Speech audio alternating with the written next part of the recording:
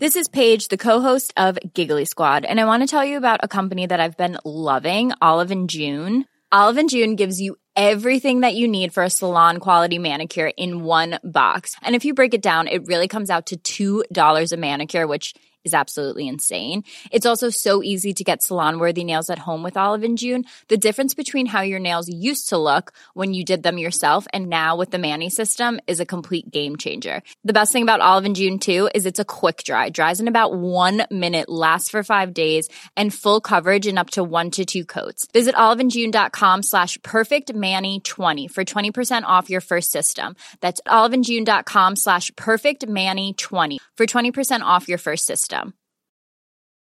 Hey, I'm Ryan Reynolds. Recently, I asked Mint Mobile's legal team if big wireless companies are allowed to raise prices due to inflation. They said yes. And then when I asked if raising prices technically violates those onerous 2-year contracts, they said, "What the f*** are you talking about, you insane Hollywood ass?" So to recap, we're cutting the price of Mint Unlimited from $30 a month to just $15 a month. Give it a try at mintmobile.com/switch. $45 up front for 3 months plus taxes and fees. Promo rate for new customers for limited time. Unlimited more than 40 gigabytes per month. Slows full terms at mintmobile.com.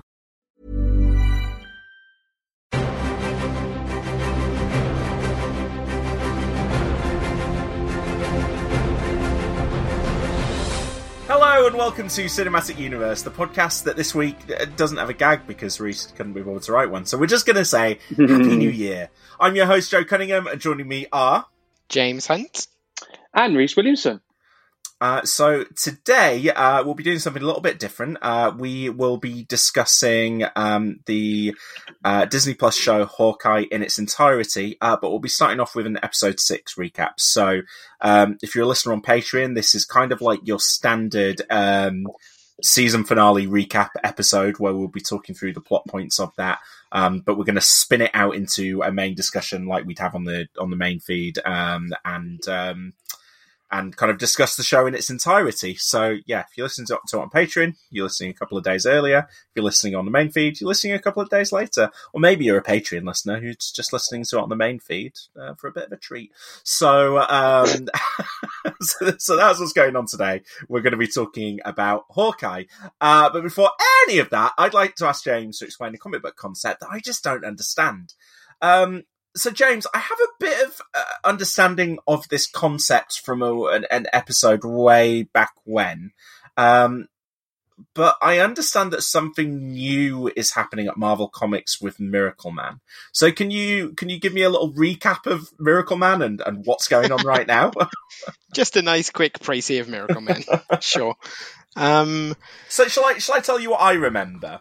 Yeah, because I think I read some Miracle Man. So Miracle Man was like a golden age, or was it Marvel Man, or there was a different character who was like a golden age character who Alan Moore riffed on when he created Miracle Man. Well, there was a golden age character called Marvel Man who was basically a UK rip-off of Captain Marvel. Yes, I was going to say he's a kid turning into a superhero vibe. Yeah, and the comic was brought back and written by Alan Moore in the 80s under the name Miracle Man, or rather, it changed its name to Miracle Man because of some rights issues, like mainly Marvel being like, we don't want you to publish a comic with the name Marvel in the title. So they changed the character's name to Miracle Man, and Alan Moore wrote these really good comics, handed them over to Neil Gaiman. They were sort of Watchmen era, deconstructivist superhero stuff. It was very, very good, and then ended up in legal limbo for years when the publisher went bust. Neil Gaiman's run was never finished. Neil Gaiman and Mark Buckingham's run. Until this is the last time we talked about it. Yeah, there was did the rights get picked back up by Marvel, and they were they announced some kind of intent to finish the series? Yeah, it was, I think, probably as much as 20 years ago now, Marvel sort of announced that they were going to be, helping Neil Gaiman sort out the rights. They set up a charity to do it, and, eventually got to the point where they could, had everyone sweet on the deal. All the legal stuff had been untangled. They republished Alan Moore's issues, and and then intended to republish and then complete Neil Gaiman's run, and although he is currently working on that. However, this week they have also suggested at the end of a comic called Timeless that they will be bringing Miracle Man into the Marvel Universe in some capacity. It's not clear how, but that's a fairly big development. And am I right in saying that Donny Cates, particularly, who's one of the bigger Marvel writers at the moment, he's this insane Miracle Man fan, and he's, there's some suggestion that he's maybe only still at Marvel writing Marvel comics because he's been promised this Miracle Man, Marvel Man gig as and when they can do it. So this presumably whatever this will be, he'll be writing it. It seems that way, yeah. And so, Miracle Man, in terms of where... So, my memory of reading some Miracle Man, some apologies if there are any spoilers here for a comic that I half remember that came out decades ago. But, like, there's some kind of twist, right? That, like, one of the versions of him has turned evil or so. Is that right? Yeah, there's a young Miracle Man. Kid Miracle Man. Or whatever, I can't remember his name. Kid Miracle Man has grown up and become grown up and become corrupted and evil. Right. They deal with that in the Alan Moore comics. So what's the kind of status quo of this character, and why would it be interesting for him to be coming back? This is the thing, right? Why would it be interesting for Miracle Man to be in the Marvel Universe? The answer is it wouldn't really. They might come up with some good stories for it. The thing about Miracle Man is Marvel sort of has its version of Miracle Man. It's the Sentry, right? Which is like your Superman level character who is kind of, mentally ill. And that was the thing that I kept thinking about when you were talking, was the Sentry. And am I right in thinking that whenever the Sentry has been kind of attempted to be brought into mainstream Marvel continuity, it hasn't really worked? Yeah.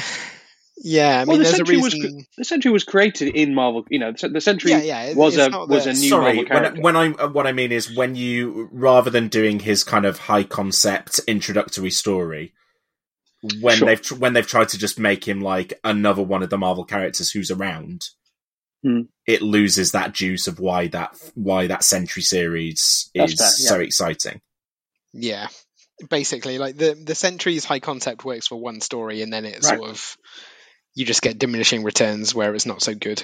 And that's one of the comics which I have kind of that is most memorable for me that you've recommended on this podcast. I really, really enjoyed that, and I've got the edition with the what was the series that Seb wrote for the Alter Ego? The Marvel graphic novel collection. Yes, the Marvel graphic novel collection. So I've got, and I remember I ordered that off eBay, and the edition turned up, and there was Seb's words all over the front of it as well, which was an added little bonus. But yeah, so I guess.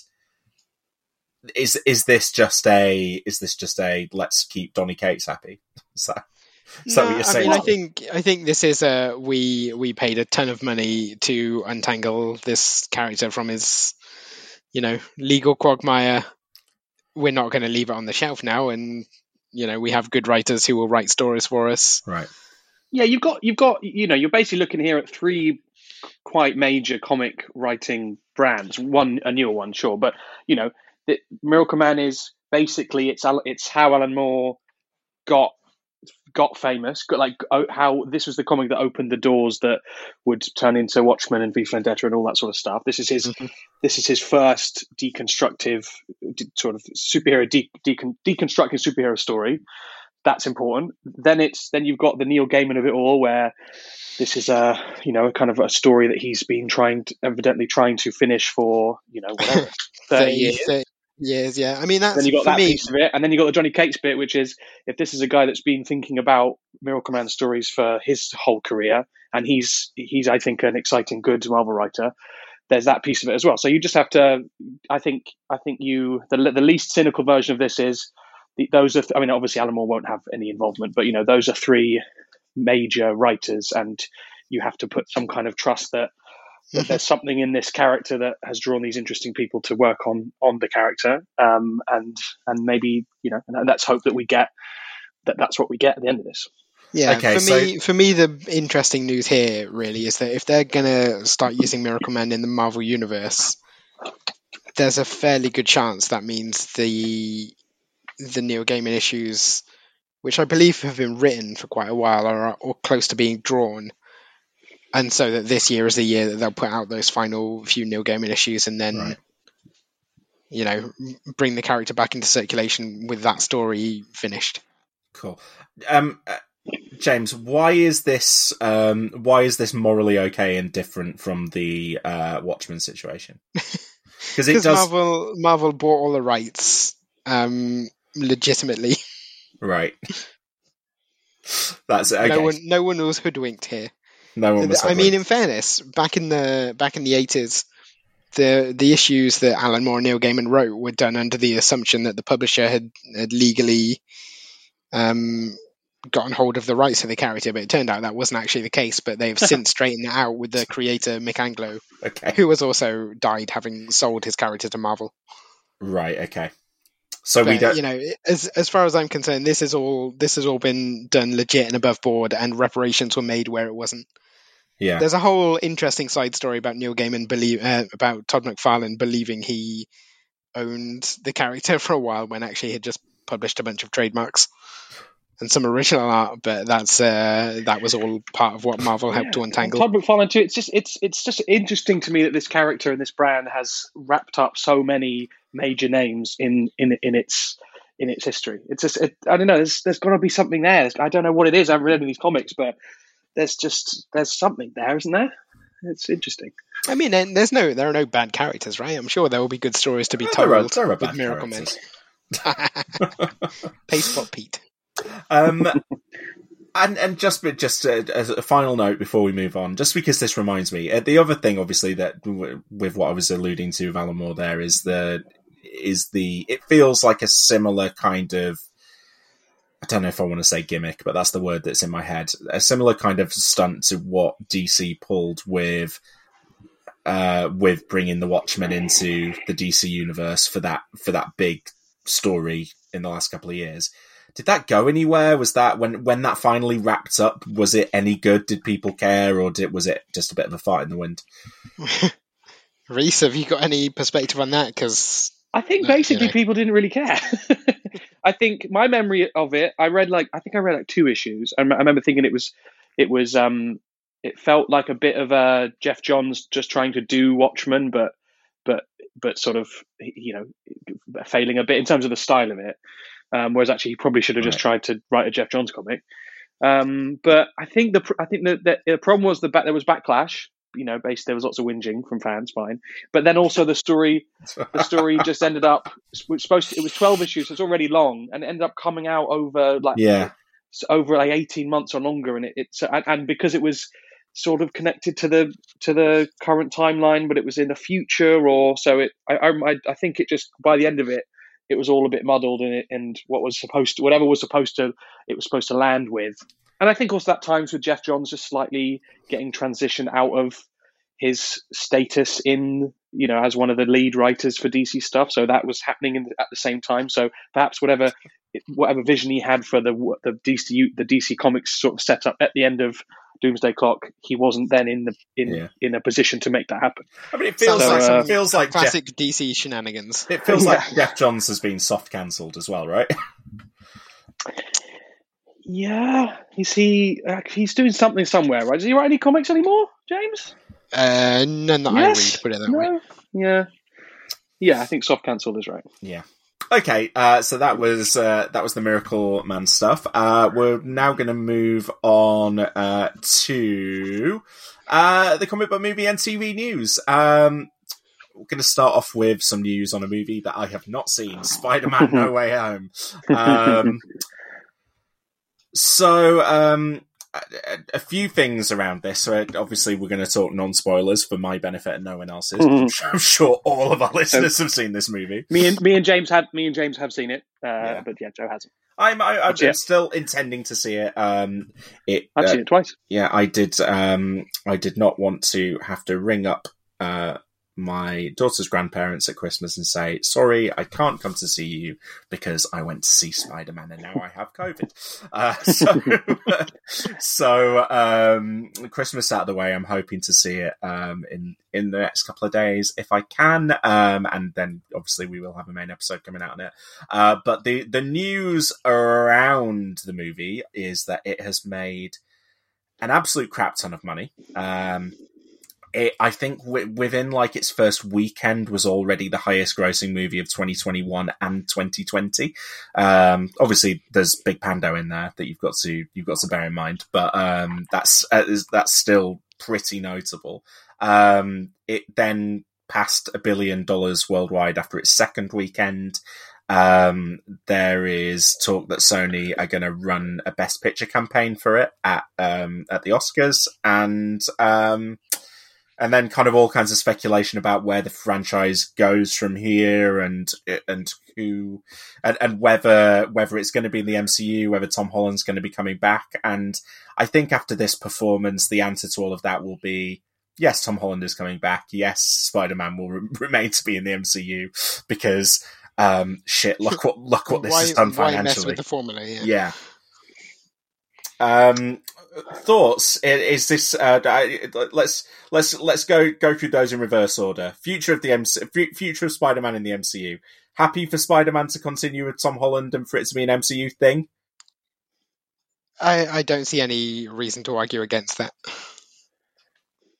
Yes, and this one's hard. This one's hard to talk about because of the plot of the movie. So, yeah. But I will say yes, excited. Yes, good. Sorry. Best Picture campaign. Give me your thoughts. Is that nonsense? Absolute nonsense. No chance. I'm not as no chance. I mean, I just think that people really love this movie. I'm not critics, but normal people love this movie. I mean, it hasn't done bad critically, though, has it? It's not been 100%. Yeah. Yeah, but and like, what Oscars are we talking about here? Well, no, hold on. You've got. Don't forget, you have an enforced. There has to be 10 Best Picture nominees this year. That's a change from last year. Mm-hmm. So there will be 10 nominees. You've got stuff. I think a lot of people are looking at West Side Story as kind of an obvious flop choice for like, oh, it'll be a big hit, big Hollywood Spielberg. The numbers, and then it's just been a bit of a bomb so far, at least. And I don't know. I could definitely see. I could see. A campaign, because remember, it's voted on by people that work in Hollywood, and this is a good news story for lots of people, lots of employees in Hollywood. The amount of money that this movie's made. Yeah, you've got the kind of Omicron stuff, like turning some, making people feel a bit bummed out once more about this whole industry, right now in this moment. And so I could see a scenario where in a month or so, or when ballots are going in, enough people go, hey, listen, I didn't, it wasn't my favorite movie of the year, but I'll put it on my ballot for Best Picture somewhere. I'll put it at 8 or 9. And all of a sudden, enough people have done that. It can break through that list. And then I'm not saying it's got any chance to win that award. And I'm not saying it's got any chance to pick up anything more than, I guess, a couple of technical awards, probably, right? Maybe, who knows, a sound, obviously visual effects. I'm not saying it's got any chance for any of the other ones, but that scenario I could see, and I could see it breaking into the 10. I could. And there does tend to be a blockbuster. You're right that, well, not a blockbuster, but a movie that has done well financially. And maybe there's room in there for Dune and Spider-Man. Maybe. Mm-hmm. 2 Zendayas. I was going to say, good news for Zendaya. I think it leaves you. I just think the movie. I mean, I've seen it with my with friends and with my family as well, my younger sisters. And I've just seen it with, without. My view is a little different from them, but I just feel like there's something. It's just really it really makes you feel good. I think coming out of it, a lot like normal people will leave feeling really good about what they've just seen and about films. And I just think if there are enough Academy voters that connects with, that shouldn't be discounted. Whereas actually something like a West Side Story or a Dune, that those endings are a bit more complicated, I think. Yeah. And to tie this then into the money side, because I do think that the money more than anything is the reason why. Yeah, for sure. Why this is being talked about. I can't lie. When from looking at the box office of Spider-Man: No Way Home since it's been released, it'll be really interesting how the industry reads it, from an Oscar point of view, because you can say from one perspective, okay, this is the success story. The flip side of that is it has trampled all competition to the point that, West Side Story is an enormous flop, partly because of Spider-Man. Nightmare Alley basically doesn't exist, couldn't get started. And then you look at, okay, Spider-Man in its second, third weekend of release is grossing 7 times the amount that The Matrix Resurrections is. Yeah, that's another blockbuster. The King's Man made next to no money. Sing 2, a kids movie, which the first one was really successful, is doing okay. But particularly that first weekend that Spider-Man came out, it made in the US $260 million. Its next closest competitor was Encanto, which made $6 million. And then after that, you've got West Side Story at 3, Ghostbusters Afterlife at 3, Nightmare Alley in its first week of release 2, House of Gucci 2. And I mean, again, I say it's staggering. It's kind of staggering. Yeah, and I say this with the caveat that I like this kind of shit. I do like Marvel movies. But I mean, it really does feel like there is a chance of this kind of, dystopian cinema future where, where mainstream cinema are Disney movies, and then there is an art house, and there's nothing in between. Because if Steven Spielberg remaking West Side Story can't make a dent, then there's just huge swathes of movies, of types of movies that won't get made anymore for theatrical distribution. It's tough though, isn't it? Right? Because I don't think it was pure marketing that got people into the cinema. It's not like Disney crowded out the idea. It was that people were excited for this movie, and it turned out to be really good. I mean, a couple of things there. West Side Story, I won't touch on that. The Matrix, they just fucked up. That almost speaks to the big mistake that Warner Brothers made of that crazy commitment to release every single movie on HBO Max. Yeah, definitely. Day and date. That was just a mistake. I couldn't believe the numbers for Resurrections when I saw them.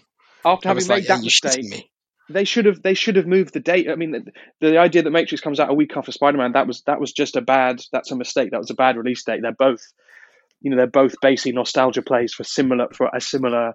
Yeah, and to be clear, I thought Resurrections was a really great film, and I enjoyed it a lot. But had I been going to the cinema once, there's no question that I would have gone to Spider-Man. But the other thing is, I think this movie, the Spider-Man movie, is a special case. It's not sort of, because if you look at some of the other Marvel releases this year, they haven't done this. The other Spider-Man movies didn't do this. I think this is a bit of an exceptional thing with the nature of it. Make that point as well. You say that though, but the US box office currently, the top 5, let's do the top 10 for the year. Spider-Man: No Way Home is number 1. Shang-Chi is number 2. Venom is number 3. Black Widow is 4. All of those beat out Fast 9, which is 5.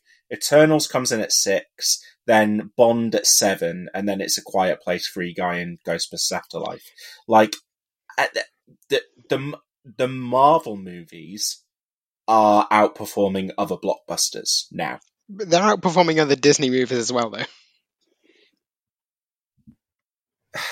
Yeah, but I guess Disney has the stuff that it was having great success with at the cinema prior to this, they're now, they're dropping Cruella onto streaming. Yeah. Onto streaming. Like, would Cruella be up there in the top 5 or 6 if it, if it wasn't for if it wasn't for Disney Plus? I don't know. But there is.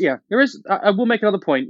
From that list you just given, if let's say those movies didn't exist or went streaming day and day or all got pumped next year or something, actually, what the cinemas go out of business. Yeah. like you kind of. On one hand, you're saying at this dystopian future where it's just the Disney movies that get people to cinemas, and then there's art house movies. Well, sure, but if we're in a different reality where they aren't this level of success, maybe cinemas don't exist because nothing's driving people out to cinemas. So it's really difficult to track because of COVID, right? Sure, that makes it really complicated. But then I would say, okay, let's look back to 2019, the last year before COVID. You have number 1, Avengers Endgame, becoming the record-breaking release of all time. Number 2, The Lion King. Number 3, Frozen 2. Number 4, Spider-Man Far From Home. Number 5, Captain Marvel. Number 6 breaks things up with Joker, but is a comic book movie at another studio. 7 is Disney. It's Episode 9, Rise of Skywalker. 8 is Toy Story 4. 9 is Aladdin. And then 10 is Jumanji: The Next Level. And that's worldwide, by the way. So that's 8 of the top 10 of Disney movies. Something like 7, everything's a franchise. It's... Yeah, I just when you're hearing some of the conversations around the edges of cinema, and like a filmmaker like David Fincher talking about finding it difficult to find funding to get a movie out. I don't know if it's the fault of the superhero movies, and I don't actually think it's a thing to apportion blame to, but I do worry that when we go to the cinema in the future, basically you're gonna watch something that cost either less than $5 million to make or more than 200, and this is coming out of the other side of the pandemic. So it's not pointing fingers, because I think you're right. Right now, would that $280 million or whatever it is that Spider-Man took in the US, would that have gone to West Side Story and Nightmare Alley instead? No, I don't think so. But some of it would have done.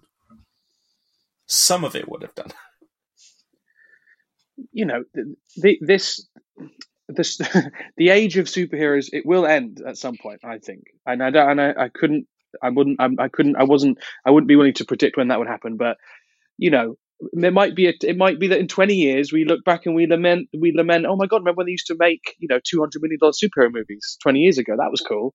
So perhaps rather than doomsay the future, let's try. Hey, listen, the three of us can't actually control any of this stuff. So again, I think about my family's faces when we left Spider-Man, and that sort of joy that they had in the movie, without my kind of cynical eyes through it.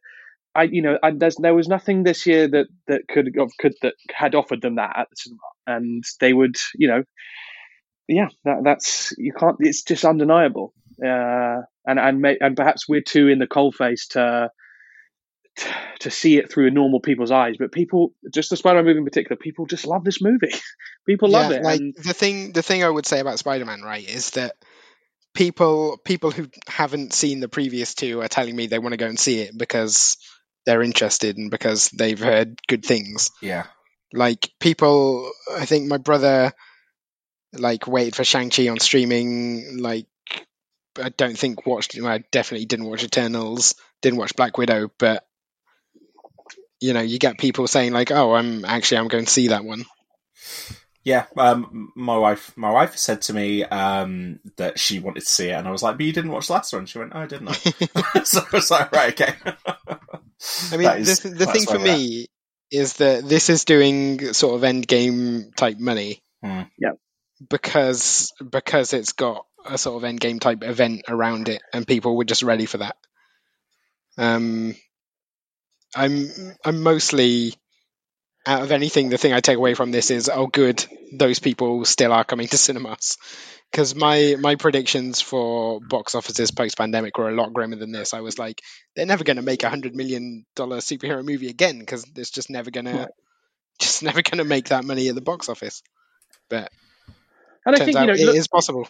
if you look at the Marvel slate next year, like, you know, again, this is I reckon we're 2 or 3 years away from an MCU movie performing like this. This is a sort of an aberration, you know, a kind of movie that happens every 5 years. But it just so happens that the Avengers: Infinity War and Endgame 1, 2, we kind of, you know, that was only a few years ago. But these are special cases. These movies were the ones in the conversation here. And next year, I don't think you're going to get $1 billion for Doctor Strange and the Multiverse of Madness. But hey, I've been wrong before. Hey, but let's talk about Doctor Strange and the Multiverse of Madness. That was a segue, by the way. Yeah. I did think it was really funny how literally the moment that you would have had enough time to watch the final episode of Hawkeye, it was. And here is the new trailer for the next Marvel thing you should be interested in. It's Doctor Strange and the Multiverse of Madness. I wonder whether now, rather than like it being tied for Marvel, rather than it being tied to new releases, it's like, look, we can only build hype for so many projects at one time. So let's let that thing finish before we put a trailer out for that thing. It's not, okay, we're 3 months out, we're 2 months out. It's, we can build hype for X amount of things at a time, and now that one is gone, here is this one. Joe, do you know where the trailer for Doctor Strange 2 first aired? Oh, yeah, I'm presuming in front of Spider-Man. It's actually the final post-credits thing for Spider-Man. Oh, there's no second post-credits scene. It's just the trailer for Doctor Strange 2. Weird. I guess not weird. I mean, that was it was an exciting time to see it. I was a bit like, I literally just finished watching Spider-Man. Let me think about that before I start thinking about this. That is, do you know what? That is hilarious. Good trailer. For anyone that accuses Marvel projects of just being trailers for the next thing they're releasing, they literally drop a trailer on the end. I don't want to watch a trailer at the end of a movie. Right? Well, now you don't have to. You can just leave after the mid-credits scene when you see it, Joe. We've done you that favour. Yeah, that's good. Yeah, so the Doctor Strange trailer dropped, and I guess what surprised me most, guys, was that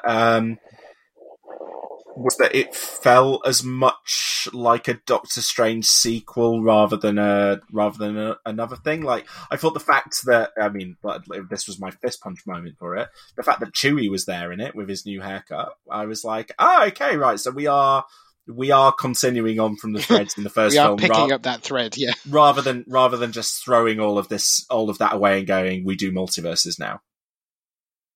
I was going to say, I do wonder how much of that is going to be in the film and how much is going to be, let's get this out of the way in the first 10 minutes.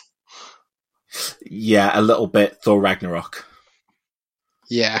Let's get all of our plot stuff done now. So in this trailer, we get Wanda coming in, and there is a scene that made me giggle, where he walks up to her and she goes, "Oh, you hear about that thing?" And he goes, "No, I don't care about that thing." Westview, what are you talking about? Oh, it was a thing that happened on Disney Plus. I'm a movie actor. I'm not interested in your Disney Plus nonsense. I'm here for different reasons. Which I mean, I obviously think it's going to follow up on some of the threads from WandaVision, particularly the kids, and her new power set. But I don't think the events of WandaVision are going to be anything more than kind of like first acts. Let's put down the plot points. Yeah, I think that's fair. I can't remember. Should they be? Did they use the word multiverse in WandaVision? I can't remember. At the end, in the finale? There's nexus of realities stuff there, isn't there, certainly? Sure. Yeah. But yes, I think that's the main thing that we're setting up here is that Wanda's along for the adventure, and we obviously know that her MO is the kids. She's wearing her cool new costume. Wong's around, Mordo's around, and then really interestingly, I thought was that we have got some kind of like dark Doctor Strange stuff that really feels like it is hewing quite closely to that What If episode. And I do wonder whether this movie was originally supposed to come out before that What If episode.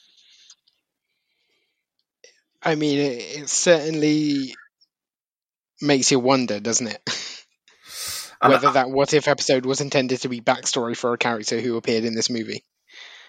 And if we... Because remind me, how does What If leave the evil Doctor Strange? It leaves the evil Doctor Strange in his own little reality bubble.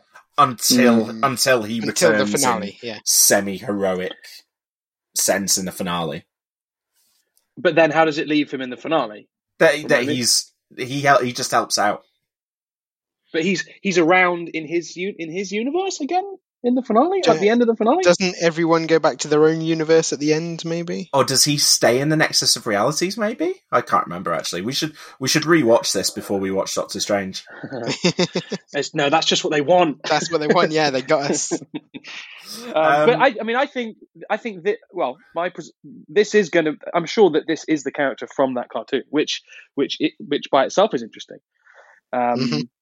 Because also, I'll just throw it in here now. I put in one of the news stories that there's a Captain Carter comic book, just comic book. But I think that again, that sort of both these bits play to what we talked about with What If, which is, that maybe the likelihood now is actually much higher that all this stuff finds its way into live action in various ways, which I guess is cool. I don't know. Is it cool?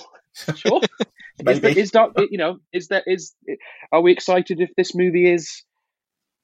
I wonder who the villain is in this movie. Is it Dark Doctor Strange? Is it Mordo? Is it Wanda? It is sort of. I feel like we know less now than we did before the trailer dropped. What if it's on what the story is? What's the story? Who's the bad guy? What's happening? Or just if it's Doctor Strange, full stop. That would be cool. Mordo certainly be on brand. Mordo, the religious zealot, who's like, you keep fucking with this stuff. Stop fucking with it. I need to stop you. And I have dreadlocks now. The America Chavez is in this trailer as well. We don't know much about the character in this, so we can save that talk for probably when she gets a bigger spotlight in the second trailer. Someone I didn't see a huge amount of is a tentacle guy. Someone I didn't see a huge amount of was Sam Raimi. Yeah, he got bodied a bit, didn't he? He not even something in the text, from the director of, I don't know, Spider-Man 2. Yeah, right. From the director of the Spider-Man films. Yeah, the director of friggin' Evil Dead, the director of Oz the Great and Powerful. Come on, what don't normally trumpet the director in their movies, right?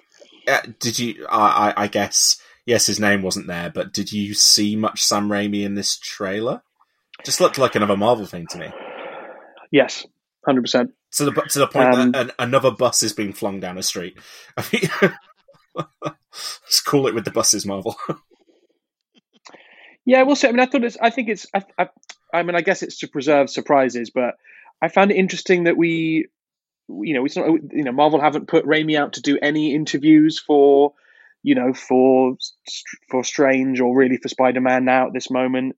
But there's also, aren't there those sort of, there are those rumors that, what if the Strange reshoots are sort of so extensive that maybe Raimi, maybe is Raimi particularly in charge? Was he ever in charge? Right? Isn't it? It's Feige and it's Alonso and it's the EPs really that are running the show. But I kind of wonder if, again, there's no they don't mention him. It doesn't feel very Raimi-esque. He definitely is a director with with a visual style. Always quite a set sense of a visual style. Yeah. But also it's a teaser trailer. It's a teaser trailer that drops at, as we've discussed, at the end of the Spider-Man movie.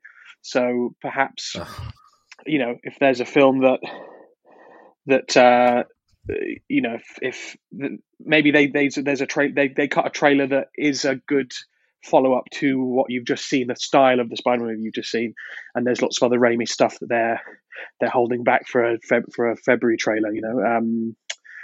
Who can say? Yeah, I do think the first Marvel trailers at the moment do tend to be pretty poor and non-plot specific. So, yeah.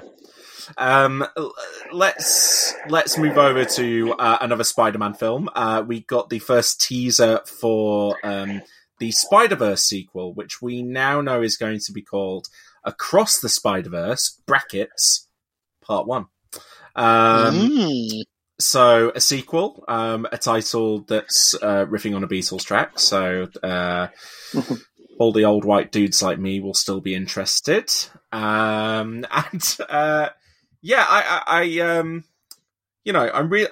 really hopeful for this movie based on the first one. I don't think this showed us a huge amount other than it's still going to look really distinct, and the characters we like from the first one are coming back.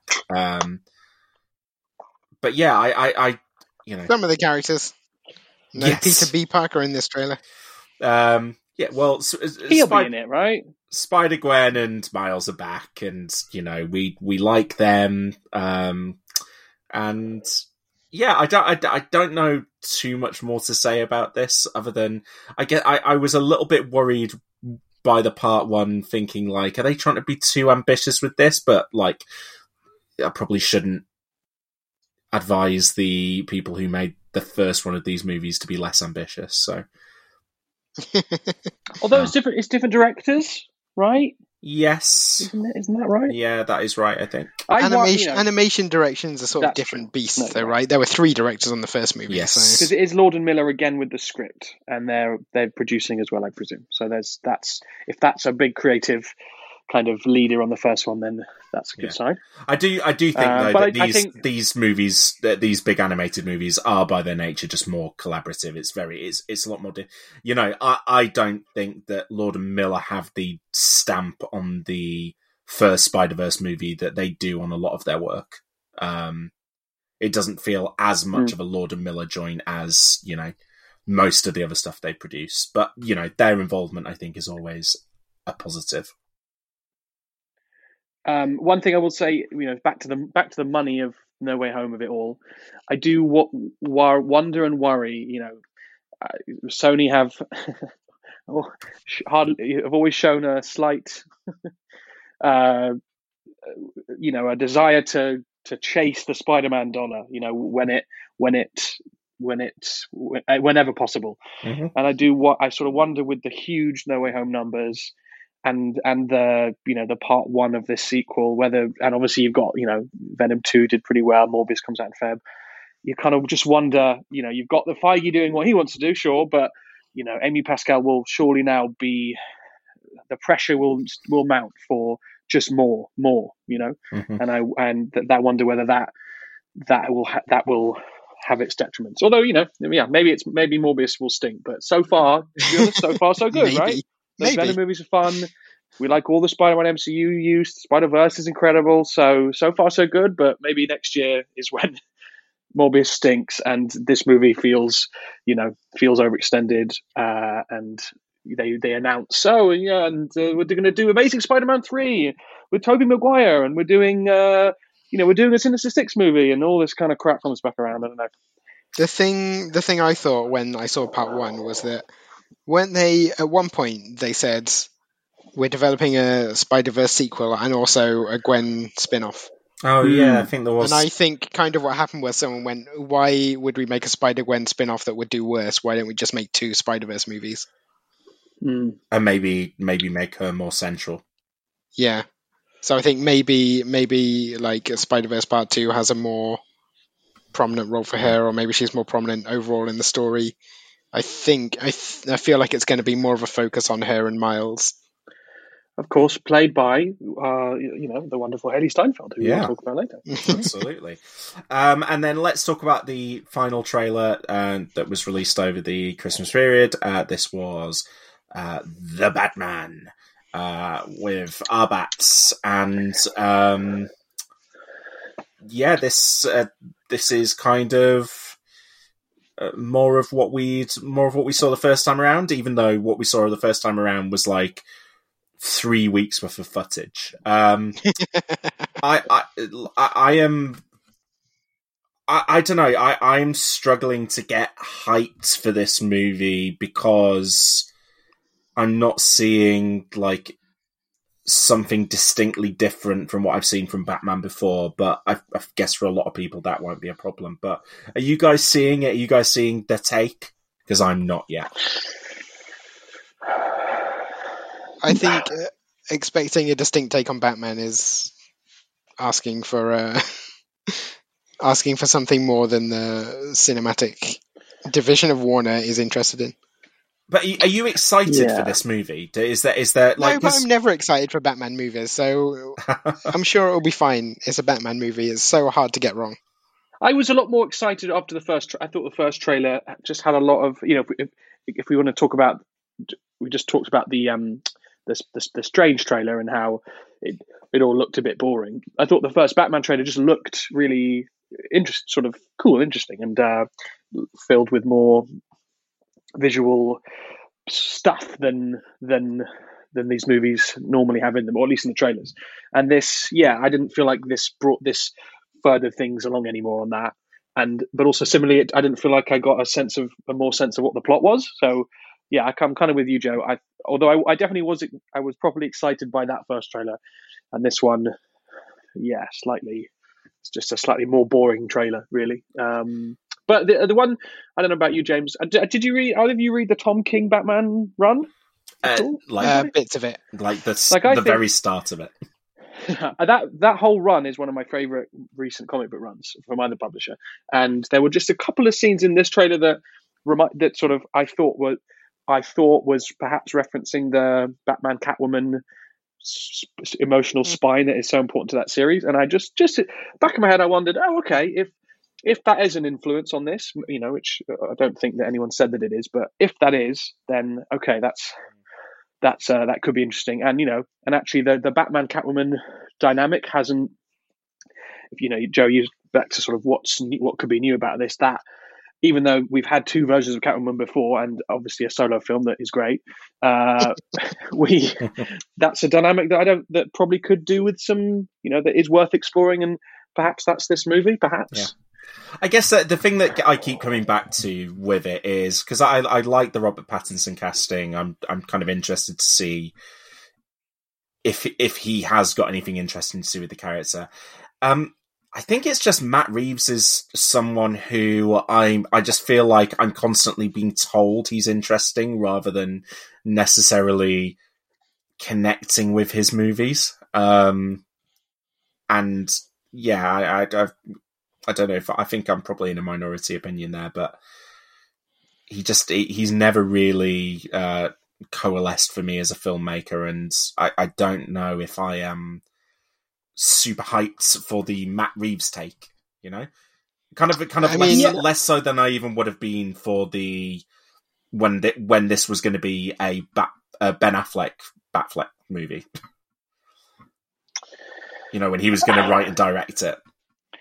Yeah, but I'd rather, I'm more excited for Matt Reeves' take on Superhero X than John Watts' take on the Fantastic Four. Yes, that is definitely true. Yes. So and I really like those Apes movies, and those are for me a very interesting, like, sort of modern take on a franchise that felt like it might be hard to do, in modern times, and those movies are great. We are going to need to move on now because I don't want to get James started on those Apes movies.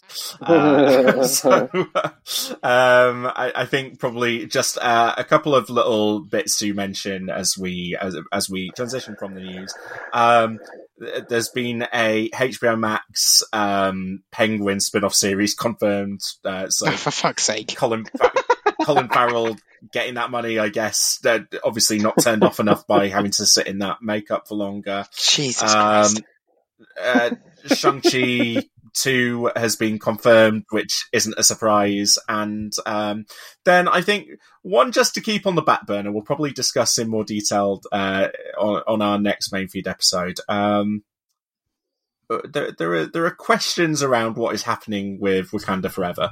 And we obviously had our conspiracy theories the first time round. Is that film going to be released this year and meet its release date? I would question, but we'll dig into that at a later date. So that was this week's comic book movie and TV news. We will move on now to our discussion of the series finale and then the broader series of. Do you love anime, gaming, movies, and discovering how your favorite pop culture affects everything you do? Then join us on Crunchyroll Presents The Anime Effect. I'm Nick Friedman. I'm Lee Alec Murray. And I'm Leah President.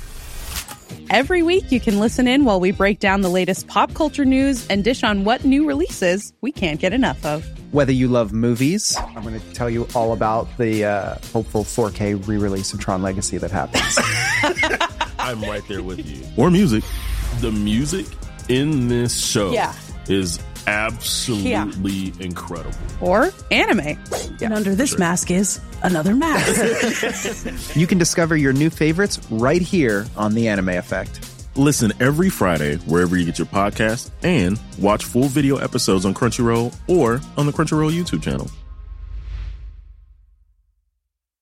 When you're ready to pop the question, the last thing you want to do is second-guess the ring. At BlueNile.com, you can design a one-of-a-kind ring with the ease and convenience of shopping online. Choose your diamond and setting. When you find the one, you'll get it delivered right to your door. Go to BlueNile.com and use promo code LISTEN to get $50 off your purchase of $500 or more. That's code LISTEN at BlueNile.com for $50 off your purchase. BlueNile.com, code LISTEN. Hey, I'm Ryan Reynolds. At Mint Mobile, we like to do the opposite of what Big Wireless does. They charge you a lot, we charge you a little. So naturally, when they announced they'd be raising their prices due to inflation, we decided to deflate our prices due to not hating you. That's right. We're cutting the price of Mint Unlimited from $30 a month to just $15 a month. Give it a try at mintmobile.com/switch. $45 up front for 3 months plus taxes and fees. Promo rate for new customers for limited time. Unlimited more than 40 gigabytes per month. Slows full terms at mintmobile.com. Hawkeye. Okay, welcome to a bonus Patreon edition of Cinematic Universe where we discuss Hawkeye. So yeah, we're talking episode 6 of Hawkeye first, and which we'll use as springboard to get into all of our kind of more big takes on the series. We thought we'd combine this into one, partly because of the delays over Christmas with recording it, and also I don't know about you guys. I feel like there aren't as many kind of like big stand back and assess the series takeaways at the end of it. I kind of feel like of all of the Marvel shows, this was the one which it was what it was from episode 1 through to episode 6. It kind of. I thought it was fairly consistent. I thought episode 2 was weak, but apart from that, I thought it was fairly consistent start to finish. And in spite of a couple of revelations from Marvel-y stuff in there, it didn't really deviate too much from what I thought it was going to be after episode 1. No, I think that's fair. I think that's fair. I think it, but also I think it makes it, a bit less of a roller coaster than some of the other shows. At least, personally for me, I felt, as you say, after about episode 2, good and bad. Sure, yeah. I think for me, more good. I think I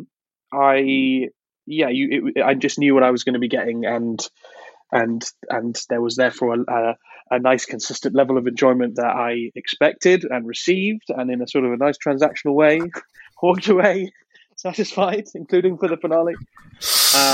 Whereas I just remember feeling much more forlorn. No, that's way too wanky a word. Just more annoyed and pissed off at like the Loki finale, or in some ways the WandaVision finale. I mean, although I think you guys like that more than I did. Or whereas this was like, yeah, okay, bish bash bosh. Bit of Hawkeye. I think to go back to WandaVision now, which I still do think is the most successful of these Disney Plus shows, I think the finale was a little bit more by the numbers than I wanted it to be, but I thought it nailed its big emotional moments, which was, and it nailed its final Wanda and Vision scenes, which was important. Sure. I think this feels closer to the Falcon and the Winter Soldier finale in that it is essentially one big fight centered around a building in New York. And I think it felt like it had more plot stuff to pay off. In reality, it didn't. I think James and I got caught up in the standard doing a little bit of over speculation and over trying to explain what it was going for. Yeah. But I think for its lack of kind of plot that it was doing in its final episode, I think it also kind of lacked kind of the big cathartic emotional moments because I just don't think the series invested strongly enough in them as we went along, and I don't think it grappled enough with its central conceit of, is Hawkeye a good guy? And the answer definitely.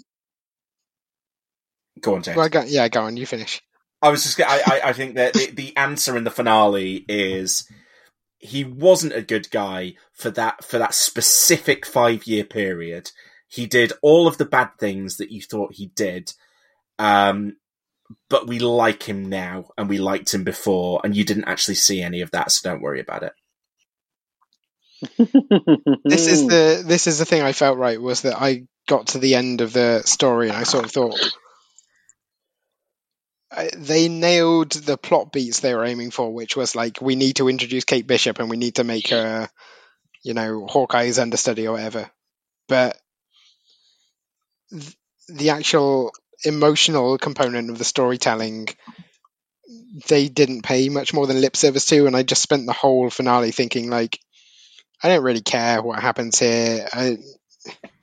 It feels like a ball is rolling downhill, and I'm sitting there going, well, at some point it's going to reach the bottom. I think that, and Reese, it'd be interesting to get your take on this, given that James and I have been discussing this on Patreon week in, week out.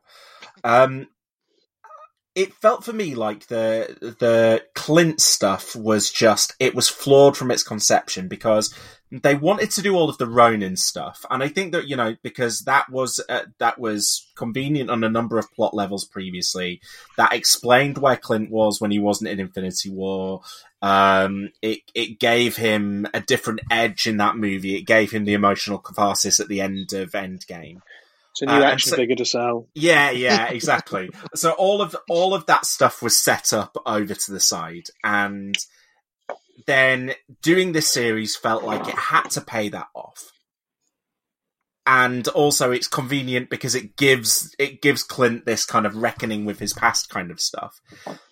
Whereas at the same time, we're doing the introducing Kate and her kind of seeing him as some aspirational mentor. I kind of feel like you could take the Ronin stuff completely out of it and get the good part of the resolution of the finale, which is Clint learns to be a mentor. Kate learns to be a superhero. He kind of has that like dad-like pride in her. All of that is resolved, and just ignore the Ronin stuff, or just not, or even if you need to just retcon it completely, just retcon it, because it doesn't reconcile with this character and the character they're depicting in this show, and a character who gets forgiven by everyone around him. I just don't think the Ronin stuff tracks in this series at all. But I guess why they need it, if you're looking at it as a sort of a puzzle board, and this was what we talked about this before the show ever aired, that the comics, this comic story they're adapting, the kind of Hawkeye is this sort of slightly grumpy mentor to Kate Bishop. That's in place because of the sort of single man Hawkeye a bit down in the dumps version in the comics, whereas you just needed a stronger motivator for him at the beginning of the series to do any of this, right? If you've got him, Family Man Hawkeye, forget the Ronin stuff, and Kate Bishop's there, and I just don't think he would. That's not enough of a motivation to help her, and that's the tricky bit, right? How do you? I wonder whether that's in the writers' room. That's what they came to. He needed a really strong motivator to kind of do the MacGuffin stuff that happened to also involve Kate Bishop, and they got to Ronin. But I agree with you, but I just don't know how. Yeah, I'm struggling to square that circle without something. But and this is part of the challenge for all these Marvel projects, that when you're sitting down to make a Hawkeye TV show, you have the baggage that you're coming into it with. You're having the baggage of what you need to set up and what you need to leave by the end of it. And I think they do a much better job with the end of it than the start of it, if you know what I mean. They do a much better job with the stuff that they are that they're pumping out of this series to be used in future stuff. So obviously, I think Kate Bishop, Haley Steinfeld is a huge success, and I think actually the relationship that they've established here, that I think is probably going to be the most fertile ground in the future of the MCU, is Yelena and Kate. And they got all of that stuff right, and had some fun along the way. It just, I just don't think I can hold this up there as, the best Disney Plus show. And, I would put it above Falcon and the Winter Soldier, and I'd put it above Loki. But those are two series I didn't really like. And I think that this one kind of, it was fine, I thought, throughout. I thought it was fine. One bad episode, one really good episode, and then 4 that just kind of were like, yeah, they're okay. The thing I keep coming back to is, does Marvel just not know how to make TV? Because we were promised, like, oh, these are going to be good, not like the Netflix ones, and actually they're a lot closer in tone and in resolution to the Netflix shows. I mean, obviously this one has something fairly This one has one pretty big connection, yeah. But it did, before that happened, this felt like the most Netflix showy of them. Yeah, and the thing I keep coming back to is, like, they don't work for me as week-to-week projects. So, like, I tend not to finish. WandaVision is the exception here, right? When an episode of WandaVision finished, I couldn't wait to put the next one on. Like, even though it wasn't all gold, like, I was excited episode to episode. Yeah. Whereas Hawkeye, I was just like, I feel 5 minutes into the first episode, I just sort of knew where this was heading. Like, I feel like they've got a lot of work to do to make these, especially because they're as good as the movies, like, to make them match up with that. And I think as well, so to zero back in on the finale, I think the finales have been universally across the shows kind of some of the weaker stuff they've done across the run of each of those series. Like, I would probably have this episode like ranked 4th or 5th of the Hawkeye episodes. The Loki one, obviously, it either worked for you or it didn't. Falcon and the Winter Soldier finale was a clusterfuck, and the WandaVision finale, I think, had some good stuff in it, but wasn't up there with some of the really fun sitcom-y stuff that they were doing earlier on. And it does, the vibe certainly that I'm getting from Marvel TV is we do plot up to the final episode, and then the final episode is an action scene with a coda. But I think there is still lots to talk about in this episode, and we should do that, and we should do that chronologically. We need to talk about the big white elephant in the room. Oh my god, such a big white elephant! So we get our previously on, and then straight away, after speculating about whether he would be back or not, how sizable a role he would play in this finale, Vincent D'Onofrio I think what's the best word? Clomps back in. Wades back in to the Marvel universe to sit down and have a conversation with Eleanor Bishop. I would say, in terms of my expectations for the D'Onofrio Kingpin, I'm glad that it is basically the same depiction, the same performance, that D'Onofrio is still bringing the kind of same ticks to the way he delivers dialogue, and the sense that there is so much more going on below the surface than just this. That he doesn't feel like a standard mob boss, does he? He does have that air of, we should be scared of him because this is not just another bad guy. Like, this guy could go off the rails at any moment. But I thought his use in the episode was a little bit more standard, by the numbers. But D'Onofrio was what made Kingpin interesting in this episode more than anything else. I mean, it certainly wasn't the writing, which didn't do much to acknowledge who he was or why we should care. Well, they probably want to keep their cards a bit, they're probably not super sure what the plan, well, I say that. Let's presume they don't fully know the plan for him. They don't know, how audiences will respond. How do we square off the stuff that happened in those Netflix shows? How much of that do we even think of as canon? There's the Daredevil of it all, which has question marks around it. So I think they probably, the writers of this episode and of this show, getting the wider control, right, probably just about squared that circle of, like, they probably had a list of, hey, you're going to use Kingpin in this, and here's who's going to play him, but here's what we want to and not to say about this version of the character. Here's this piece of paper here. Do your magic. Yeah. And I think it was, I think D'Onofrio does do his magic, because he walks into that first scene. It's a little bit of exposition.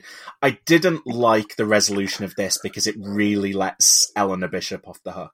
So the explanation, the biggest shocker of this entire finale, Kate Bishop's dad is not back. He is in fact dead. Brian Darcy James was cast for one scene. I'm still not sure he is dead. I still don't. I don't believe that either. But in this series, season 2, he'll be back. They certainly believe he is dead. Yeah. He's dead. Brian Darcy James, you wouldn't cast. I was just mad. Yeah, sorry, it's just mad.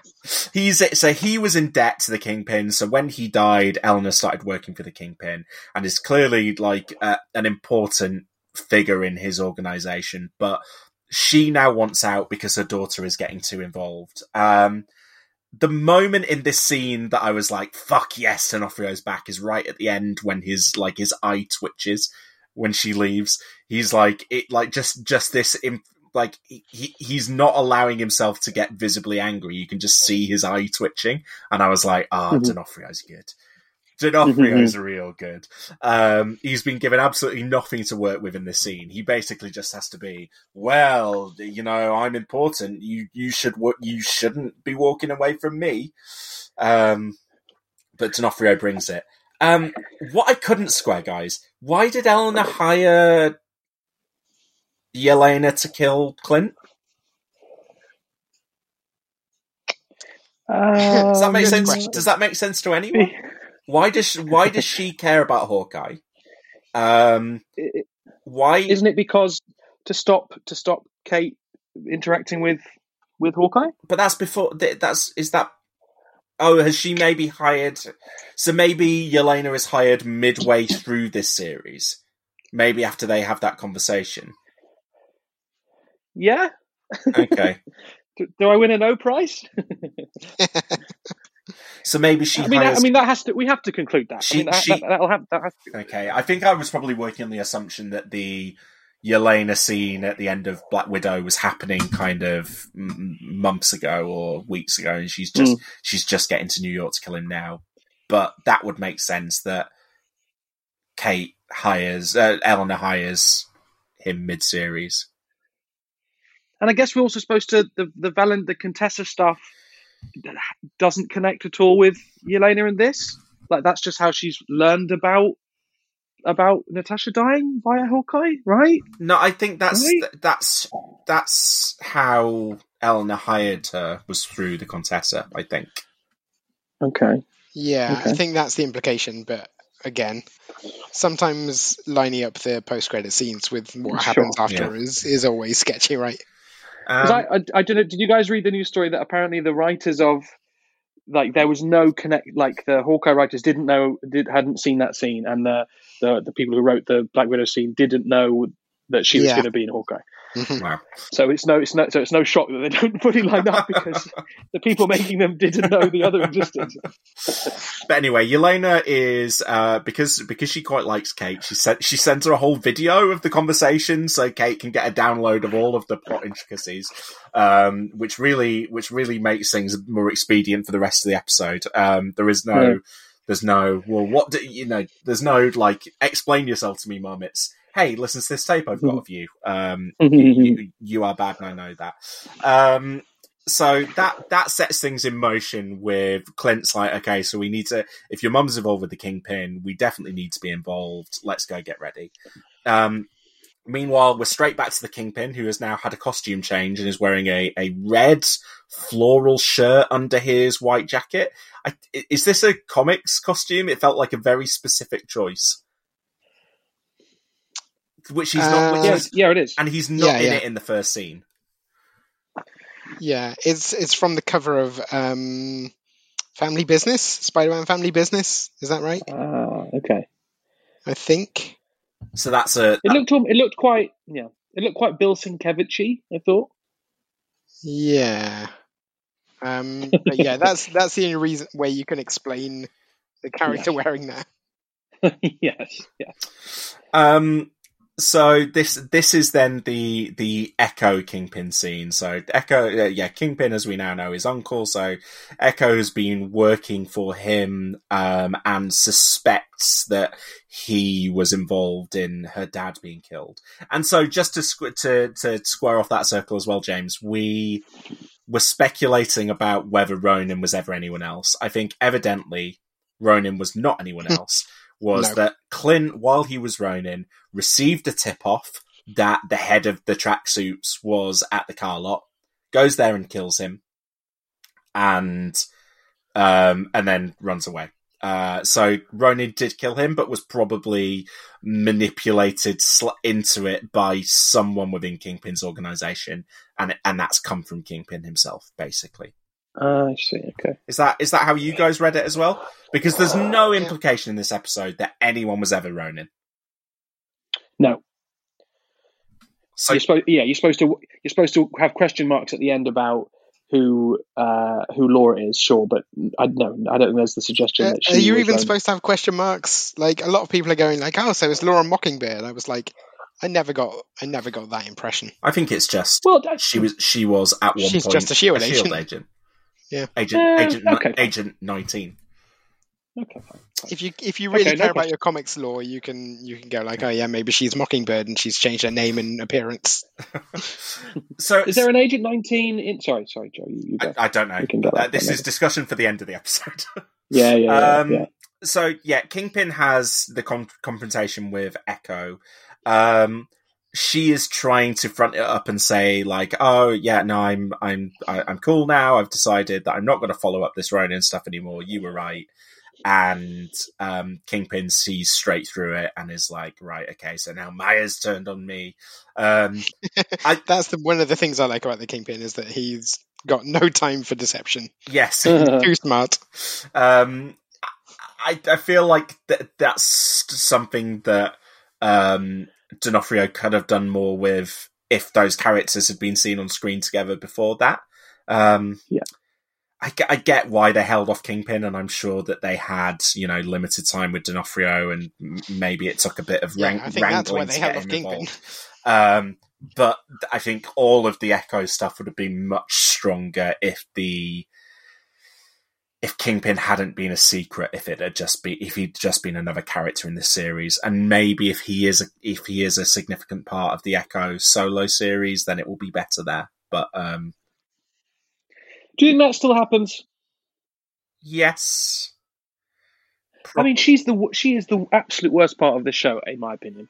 And nothing about any second she's on screen makes me go, yeah, I'd like to see a 6-episode series about her. I just, not to be, the performance is just so flat and boring. I just think and there's nothing in the story. She is the element that feels like a Netflix. She feels like a Netflix supporting character. Yes, and if you it kind of like a cut rate version of the Netflix Elektra, because we don't get to spend the amount of screen time with her that we did with Elektra, and that that in that series that is a more charismatic performance. I just think it's Echo doesn't work top to bottom, but I think we probably do still see that series, if I had to guess. Do you think Daredevil will pop up in that? I hope so. 100% yes.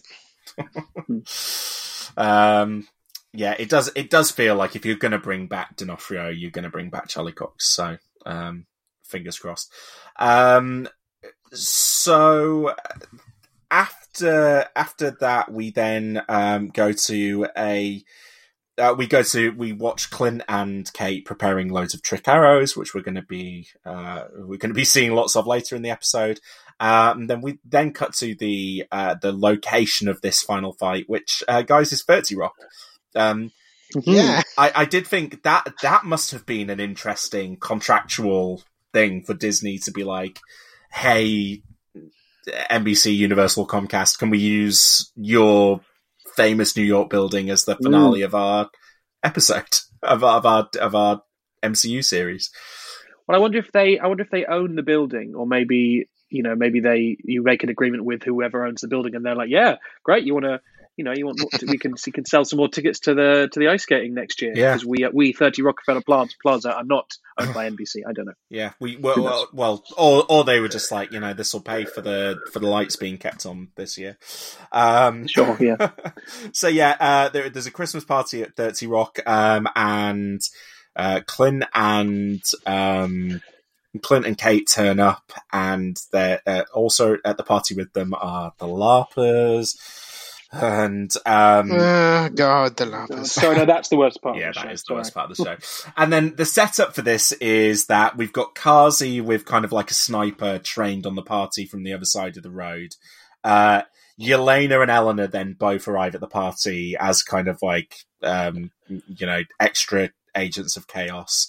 And Kazi, I guess, I don't know who his main, whether Eleanor is his main target or whether it's the Hawkeyes or what, I don't know. But he's going to be shooting, and there's going to be nonsense going on at the party. Kate calls out her mum pretty early on and kind of says, like, I know you did all this stuff, and she tries to explain her way out of it. And then Kazi tries to shoot Clint, and then we have chaos at the party, and all of the action starts.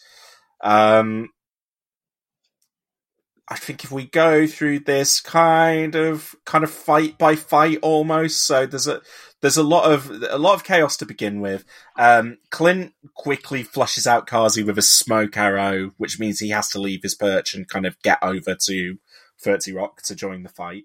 And then we get, I think, one of the most fun elements, which is Kate and Yelena kind of fighting and quipping. These two characters, are you guys on the same page as me? These are two characters who you just want to see share the screen for the next 100%. 5 years of the MCU. This is the scenes between the two of them in this series feel like properly foundational for a lot of fun to come. Because there's obviously they're both, they both have like definitely kind of humorous acting chops. So there's all this fun kind of comedic chemistry, but there's that tension there in terms of their backgrounds, the kind of the Hawkeye of it all, what Yelena thinks are the Hawkeye. There's a tension there. It kind of reminds sort of there's elements of Captain America and Iron Man, that just sort of that mostly quippy dynamic, but with tension there, as if we're way back from the first Avengers movie. I think they're just two top-end performers. It's almost like charismatic performers. The inverse of the Cap Iron Man relationship, where it's like those two are like we don't get on. We don't have anything in common personality-wise, but we respect each other's positions as Iron Man and Captain America and what we bring to the team in that way, that we are going to have a truce and fight together. Whereas these two are like, we should not get on because you're trying to kill my mentor. Our first interaction is you breaking into my apartment to basically threaten me and my entire family. And yet we can't help but kind of like each other. And you can see that Kate is kind of like, I like the stuff with her, like pulling off the suit, and it's like, did you do that on purpose? And that they kind of both see through each other a little bit. That Kate is, while she's fighting her, she's also trying to impress her. She's trying to prove herself to Yelena as well. And and the back and forth is really fun, and them kind of complimenting each other on hurting each other in the fight, and like, I just think that Kate has been really well established as the series has gone on, to like have that scene in the lift where she is fighting, not to fight with Yelena, but just to push all the buttons in the lift is funny. Like that's a great bit. and Yelena's reaction to it as well. It's good stuff. What I'm learning from this conversation is that I'm so much colder on this series than either of you, because I thought all of the stuff with those two characters was borderline interminable. Oh, really? Oh, God. Especially that mac and cheese stuff in the previous episode. That's my favourite scene in the whole series. I just couldn't cope. I don't always think it's been the most compellingly written. I just think you could use, there's two performers there who've got a spark with each other, and I think they were desperately trying to make some bad dialogue feel sparky. Oh no! But that didn't excite me for seeing more of it. Well, bad news. There will be more of that. What I wanted to see after this show, I wanted to see less of the Marvel TV, not more of those guys. No, but I'd like to see them on an Avengers team, you know? That's what I want to see. Yeah, I can imagine that, but it doesn't mean I would ever go back and rewatch this, for example. I also thought that they did a good job throughout the whole series of playing a lot of Kate stuff, having a lot of comedy for Kate, but always not undermining her, but not undercutting her sort of her abilities, her talents too much. So that feels important, an important foundation for the future. That she's going to be on the funnier end of of the superhero characters, but she's still the comedy with her comes from her being green. That she doesn't know how to be a superhero yet, but then also the flip of that is that she doesn't bring some of the pre-established like superhero ideas to it, and she's like, I'm just going to walk into this building, or I'm not going to fight you now, I'm going to press all the buttons in the lift. I think the Kate stuff has been consistently pretty strong throughout the series.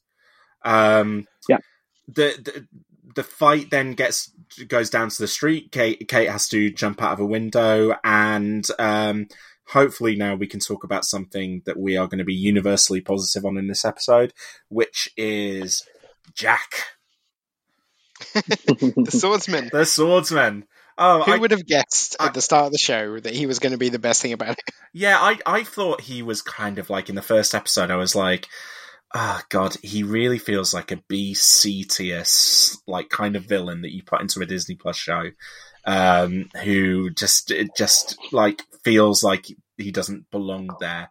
And what they do with the character is basically, I think, kind of perfect. Subvert your expectations to go, no, he's not a crap villain, he's a crap hero.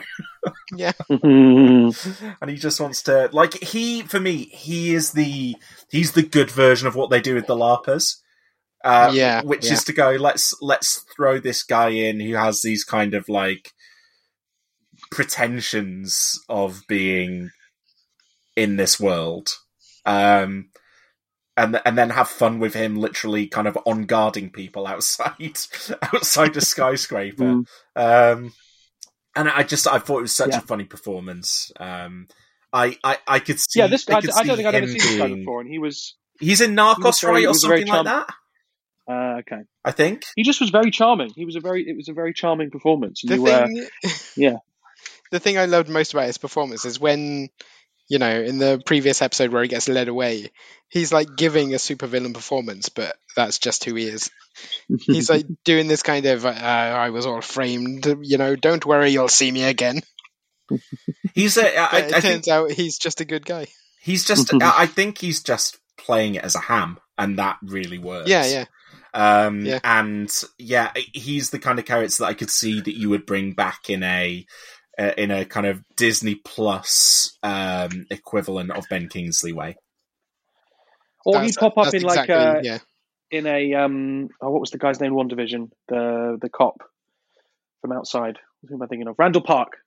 Yes, like he could pop up in something like that, like just playing a sort of a comedic foil, right?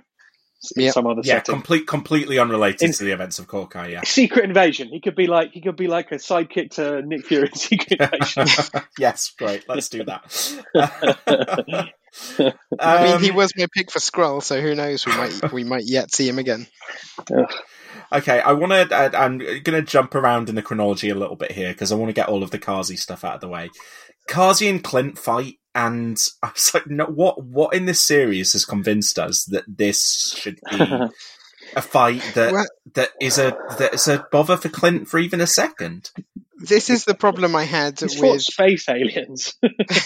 This is the problem I have with when Kate and Kingpin fight, though, which is that I don't think they really figured out why those characters should be fighting as the climax of the series. It's not like the Kingpin has been the architect of Kate's misfortune here. Like, they just fight because they're in the same room, and that's why Kazi and Hawkeye fight. Yeah. It doesn't feel like there's any emotional catharsis attached to those. Yeah, it's just. I do kind of think that the finale kind of has a Clint problem in that the only stuff that we're interested in getting to with Clint is Yelena, right? And so everything else feels like it's spinning its wheels.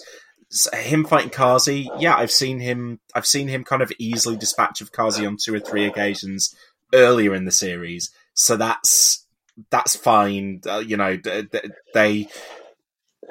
Kazi lands a few blows, and then Clint kind of easily gets rid of him. And then the kind of follow up scene is is when Kazi faces off with Maya, and she kills him. And again, there's just nothing in that scene.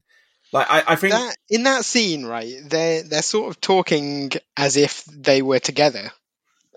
Which and I was think watching that episode going, was that supposed to be what was happening? I think it's been kind of implied. But not heavily enough for me to care when they reveal it, right? Yeah, no. And yeah, when she kills him, I'm like, okay. It's not... Good. Yeah.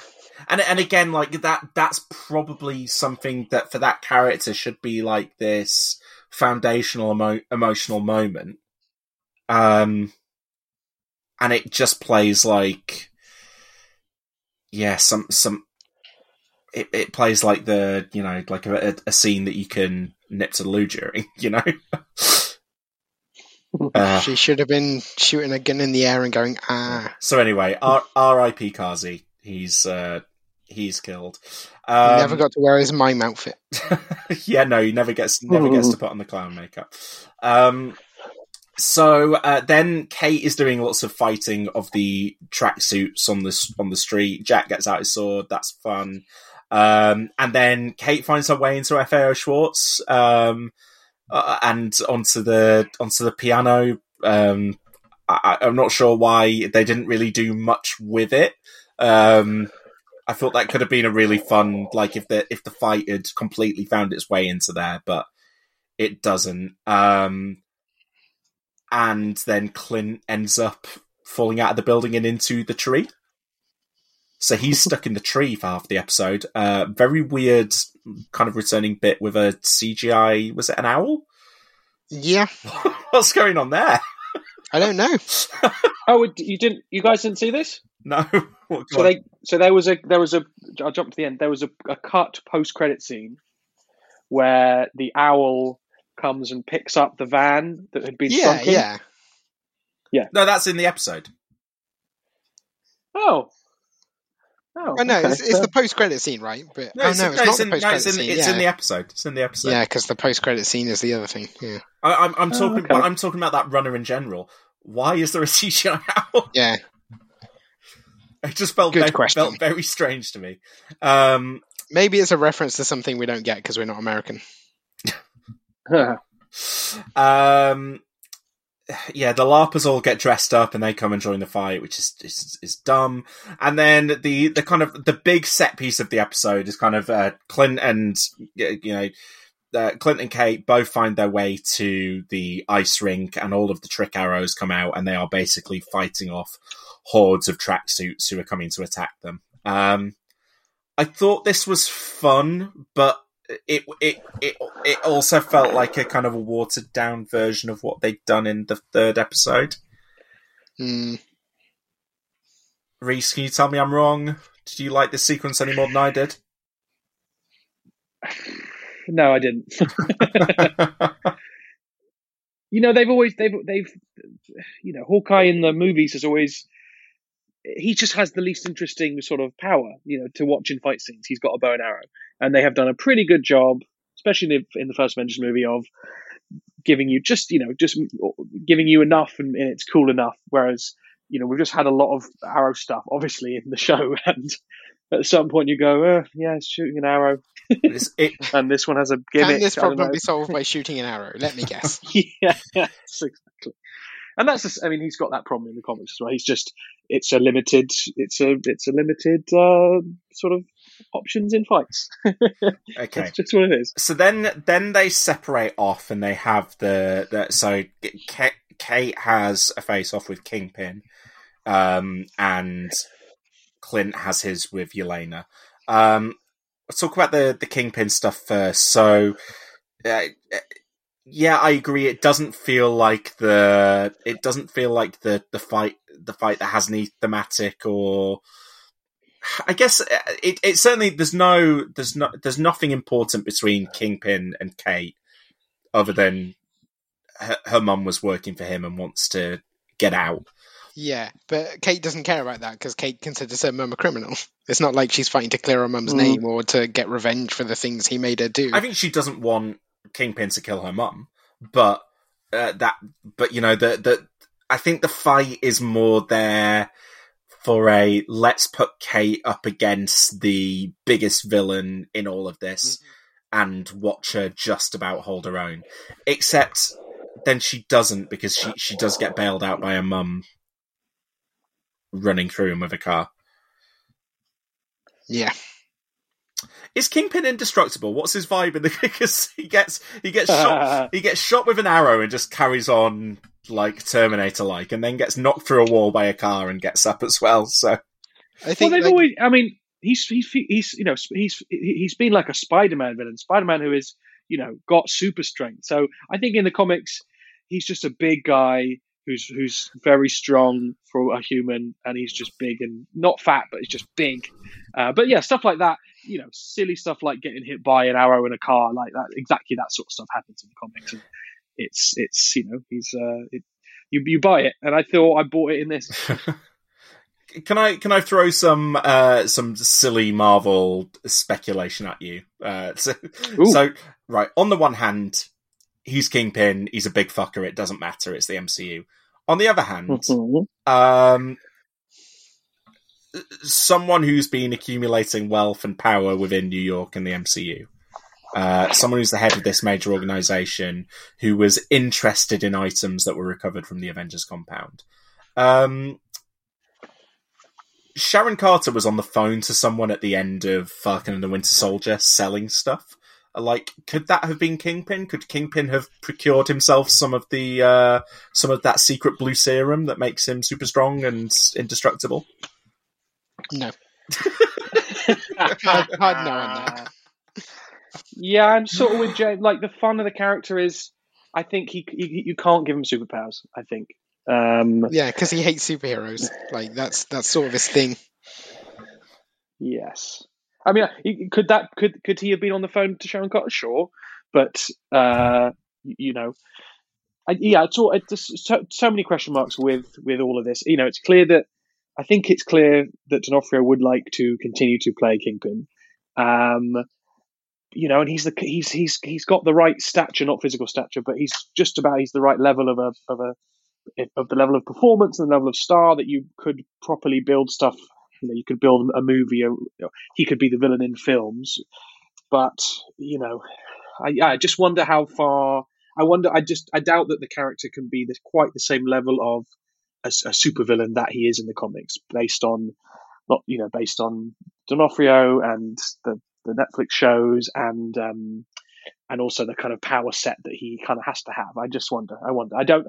The speculation that Kingpin will be the kind of a big bad in various Disney Plus New York based street level shows. I wouldn't be against it, but I think it's unlikely. I don't know what you guys think. I think he's back. This to me has the feel of like okay, we got the contract done. You're in there, do this. Let's not be specific about anything, and then let's figure it all out later. I think D'Onofrio's back. There is no chance we don't see him in the Echo show. Like 100%, he's back for that.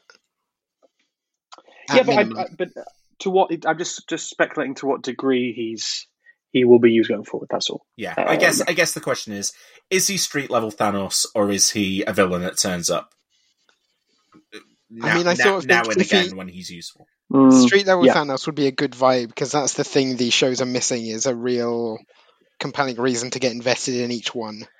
Like if they were all facing similar threats and there were promises of a team up and stuff, I would get a sense of an evolving world around them in a way that I don't. Just having flashbacks to the last time the Marvel street level characters had a team up in New York. That was Netflix. I just didn't get the vibe from him in this episode that he could be street level Thanos. I don't know if you guys disagree with that. I do disagree with that, because I just did think it was just non-specific enough with what was going on around him, and because of the build-up that Clint had given him, which was like, even I don't want to mess with this guy. Yeah, I think the writing around him in the rest of the series convinced me of it more than the episode itself. And then the episode itself has just D'Onofrio being Kingpin, so that's enough. That's enough for me to think he can be great. I like the way they shoot him. Like I think the way they, because obviously he can't be as physically big as he is depicted in the comics or even in Spider-Verse, but I love the way that I feel the way they style, the way he's styled, the way he's shot. He's got a real kind of a real size to him. Yeah, I love all that stuff. The performance is fun. Yeah. Meanwhile, Yelena is fighting Clint, and it's one of those classic. Here's what I think happened. And he's like, no, here's what actually happened. Well, I'm going to punch you anyway. Okay. But what if our mums had the same name? Sorry, no. What if I whistled? Then could we be friends? And this was the bad version of the Martha thing. It didn't make a huge amount of sense to me to begin with that Yelena would just blindly want to kill Hawkeye based on her sister being dead, and why she would blame him. Again, I think this feels slightly confused in that she's hired to kill Clint, and also she has personal animals. And also wants to do it, yeah. Yeah, so, I think kind of do one or the other. Have her turning up to fight Clint, and then him having to maybe explain to her, no, don't you understand that I was your sister's best friend? And it felt clunky, and the whistle felt like, again, shorthand of, how do we breeze past this rather than actually having a proper referendum on whether Hawkeye does deserve some comeuppance? Because this is, as we are flashing between these two scenes, we are watching Eleanor Bishop, who, on the basis of killing one person, is, rightfully arrested and is sent to atone for her crimes in prison. And Hawkeye, who killed a fuckload of people, who, in that scene, we are just being asked to go, but he's a good guy. They were bad guys, though. That's the difference. They wore tracksuits, Joe. They were in a mafia. Was Armand Why did she kill Armand? Do we know? Because Kingpin told her to, I think. Probably. Asking too many questions. Yeah. Sure. Poor Simon Callow. So yeah, he wasn't a clone. He didn't have clones in the end. So I thought the Yelena Clint scene was a bit of a dud in the end. As much as I thought both of the actors tried to bring something to it, it was built on too shakier ground for me to really pay off. Yeah, this is one of those sort of MCU things where, you know, what they're referencing are Hawkeye cutting the rope to Black Widow in the space, and she transforms her soul into something, and then on the other end of it, Yelena finding out at the end of a post-credit scene that happens. Yeah. Who can tell what after a movie that's a prequel, being told by a character that we haven't met before, that a thing happened that didn't really happen, and then to Joe's point, it's like how are we as an audience supposed to kind of really smush all that together in our heads and our hearts in that moment? It is a stretch. It is a stretch. So, and then I guess the final moment from all of the fighting that we need to address is that Maya comes across Kingpin and appears to shoot him, but obviously doesn't kill him because Kingpin ain't dead. Do you want a quick comics explainer there? Yeah, go on. In the comics, Kingpin gets shot in the face, and it doesn't kill him, but it does blind him for a bit. Then he gets robot eyes, I believe. But you know, for a bit, he's blind because there's some synchronicity there between Daredevil and Echo. Okay, right. Okay, yeah. That seems silly. I mean, that wouldn't be the first robot eye in a MCU character that we've absolutely seen. not. So, you know, that has already been established. Rocket could just wander into Echo episode 2 and hey, I got some ice for you, Kingpin. Some more butt eyes. So that's the setup, I guess, for Maya and that Echo series. There's a bit of japes with Jack talking to the LARPers. I really hope that's the last we see of that. Yeah, coming to Disney Plus in 2023. The LARPers. And the LARPers. Grills Jack and the LARPers. And then there is 10 episodes.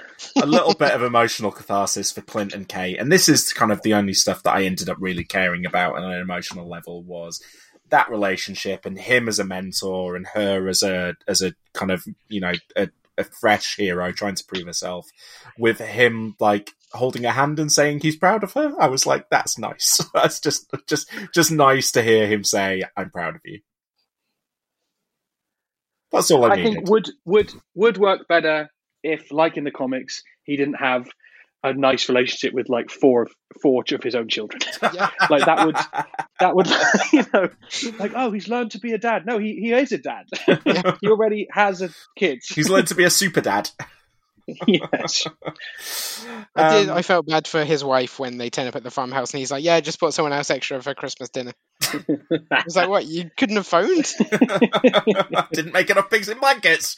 I just thought it would be a funny surprise to bring someone back from I New assume York. you weren't coming because you've changed your plans fucking 100 times this week. And now you show up and now there's fucking 2 of you. Thanks, dude.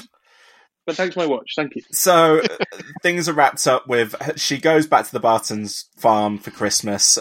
We see that the watch belonged to Laura. She was S.H.I.E.L.D. Agent 19. So it's, maybe no, we don't know. She was a question mark. She was a S.H.I.E.L.D. agent. I guess the stuff you were saying, James, about Mockingbird. Maybe that's something that they could say later on, like, oh, she's Mockingbird. But I don't think it really matters. She is. No. She was a S.H.I.E.L.D. agent. She's now retired. She's married to Clint, and if at some point they wanted to bring her back into the action, they could, or they could never talk about it again. It doesn't. I don't think it matters. Or also prequel series like Young Hawkeye and Young Laura. No, I'd watch that. That's not happening. I'd watch like When Harry Met Sally, like little Mr. and Mrs. Barton. Yeah, that'd be fun. No, incorrect. No. Okay, I rescind. They burn the Ronin suit. Let us never talk of it again. And when that was happening, I was like, "Isn't this supposed to be like Kevlar or something?" Right. You're just burning it. Well, you didn't see the hour that they spent like trying to light it, like trying to like pouring stuff on it. This damn thing just won't light. And then they kind of walk off talking about what her superhero name is going to be, and she's thought of lots of ideas, and then Clint says, I've got a good idea for you, and we get the title card, which is Hawkeye. So she's Hawkeye now. They're both Hawkeyes, and that's nice. I'm glad that we're going to have Kate Bishop in the MCU. And it's also fun. Can I also make I find it funny how many of these shows have ended, maybe not Loki, but ended with like a reveal of a new character name and a new outfit for the character. but like a new 3 of the 4, a new character name and a new outfit for the character that we knew already. Like, and now she's the Scarlet Witch. I know. And now she's Hawkeye. Yeah. She was from like the Captain America one. Right? Actually, that was building from the end of friggin' Endgame. Yeah, at the end of Endgame, he gets given the shield, and we're like, "Oh, cool, he's Captain America now." He's Captain America. Not until episode 6. Yes, he must go do a therapy first with the Robot Boy. And this was the episode where he truly did become Loki for the first time. And then we get to the post-credit sequence, and I think the first part of the first slice of canonical MCU that I haven't watched. I watched the whole thing expecting a punchline. I couldn't. There wasn't a punchline. I couldn't do it. Yeah, I didn't watch it. I couldn't do it. It was. I thought. It made me want to claw out my eyes and ears. I was genuinely expecting there to be someone sitting in the audience. Like genuinely, I was expecting Bruce Banner to be sitting there going like, I thought Hawkeye was coming. Where's Clint? Yeah. But no, it was just the song. That was just a little treat for us. I would say I think it is. I think it is very well, earnestly done in the way it was intended, and I think the people, who were responsible for the song and that were performing it should be sent to the Hague. No, I think they should be. I think they should be proud of themselves for doing a kind of a cheesy Broadway style superhero thing that did have me kind of thinking about Spider-Man Turn Off the Dark and that. Turn Off the Dark. Yeah. I can't get that David Letterman clip out of my mind when Letterman has to walk onto the stage and be like, "You're the lizard, what?" So this is not me saying it's bad. It's just me saying I couldn't watch it. Yeah, fair. Okay, so guys, kind of broad takes on the series and hopes, expectations for what comes next. Do you think we get a series 2 of Hawkeye in any kind of way, or do you think the question is where do we see these characters next that isn't a Hawkeye series? Hawkeye season 2, Brian Darcy James, Kate Bishop, no Renner in LA. I think that happens. Yeah, I think that happens before we see Kate in a movie, but I think Renner cameo. That's the only difference. Well, because I think Renner's the one on the phone this time. Yeah. I mean, what was I going to say? It's these characters are all going to be in an Avengers or a Young Avengers or a Thunderbolts or a Dark Avengers or whatever, but we sort of know the slate now for the next 2 or 3 years, and that isn't on the slate. So yeah, so they've got to keep them ticking over somewhere. I think they're going to be in these shows for a little bit before they. But there will be a movie with these characters in it for sure. I really want the shows to get better because I'm not having a lot of fun watching them at the moment.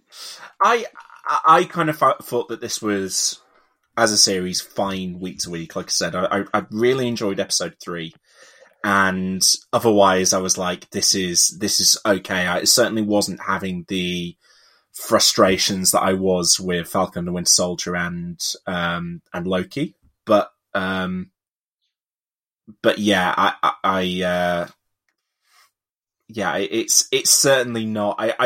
I don't think I would be rushing to watch these shows weekly at the moment if it weren't for the podcast.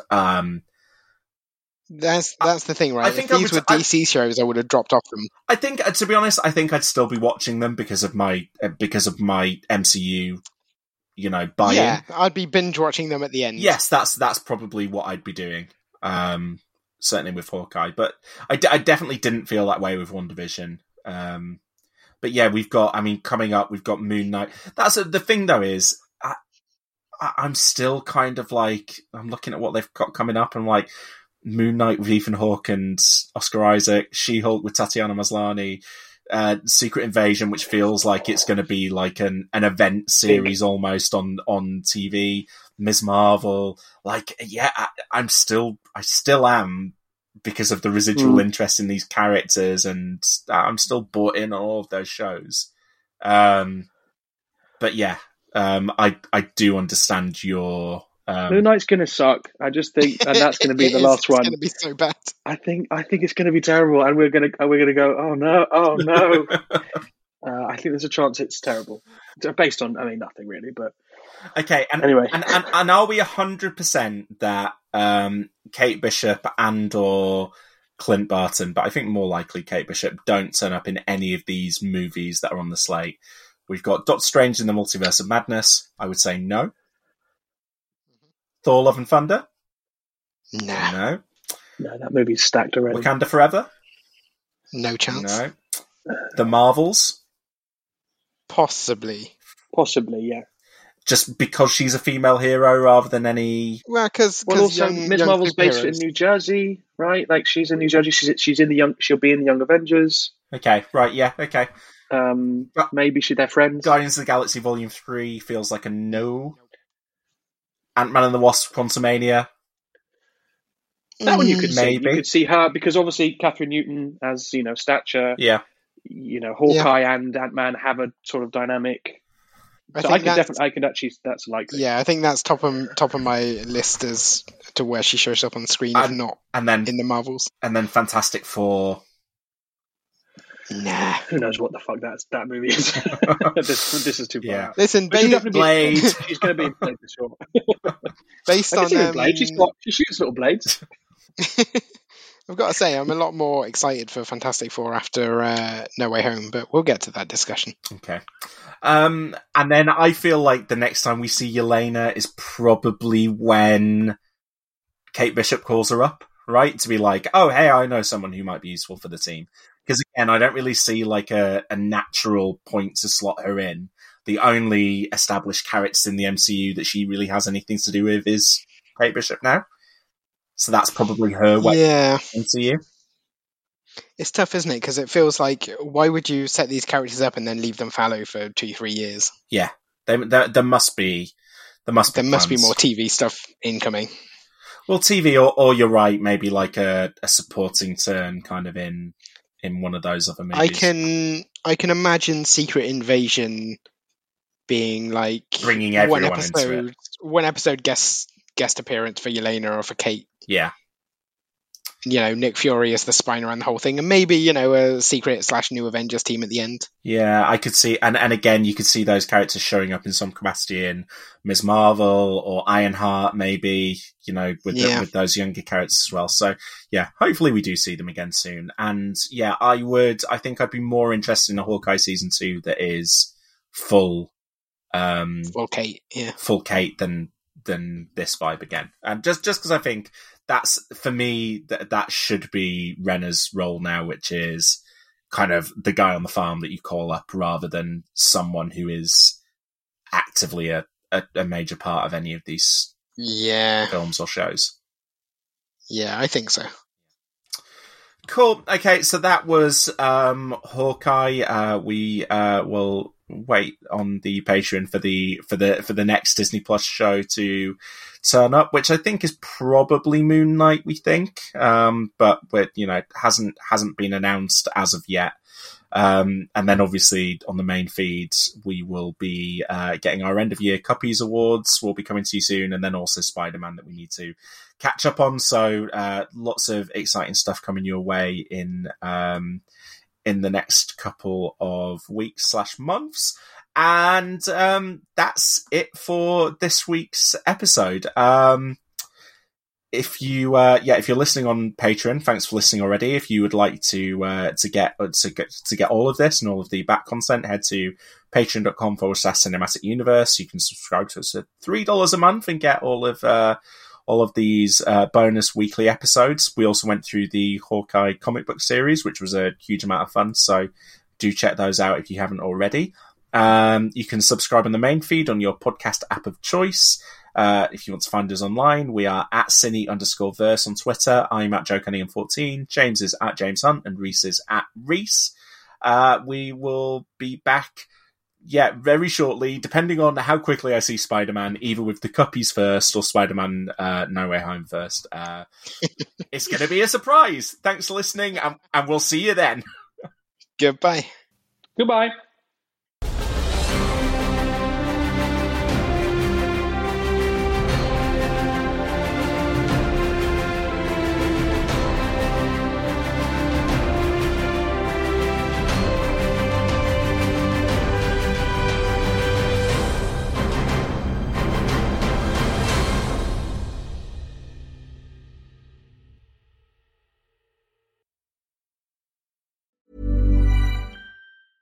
Selling a little or a lot? Shopify helps you do your thing however you cha-ching. Shopify is the global commerce platform that helps you sell at every stage of your business. From the launch your online shop stage to the first real-life store stage, all the way to the did we just hit a million orders stage. Shopify is there to help you grow. Shopify helps you turn browsers into buyers with the internet's best converting checkout. 36% better on average compared to other leading commerce platforms. Because businesses that grow, grow with Shopify. Get a $1 per month trial period at shopify.com/work. Shopify.com/work. Spring, is that you? Warmer temps mean new Allbirds styles. Meet the Superlight Collection, the lightest ever shoes from Allbirds, now in fresh colors. They've designed must-have travel styles for when you need to jet. The lighter-than-air feel and barely-there fit make these shoes some of the most packable styles ever. That means more comfort and less baggage. Take the Superlight Tree Runner on your next adventure. Its cushy, lightweight foam midsole supports every step, and the extra outsole traction gives you the grip to just go for it. The eucalyptus fiber upper adds next-level breathability to keep you going all day. Plus, the Superlight Tree Runner is comfortable and ready to go right out of the box. So, what can you do in a Superlight shoe? What can't you do is the better question. And because they're super packable, the real question is, where are you taking them? Experience how Allbirds redefines comfort. Visit allbirds.com and use code SUPER24 for a free pair of socks with a purchase of $48 or more. That's ALLBIRDS.com, code SUPER24.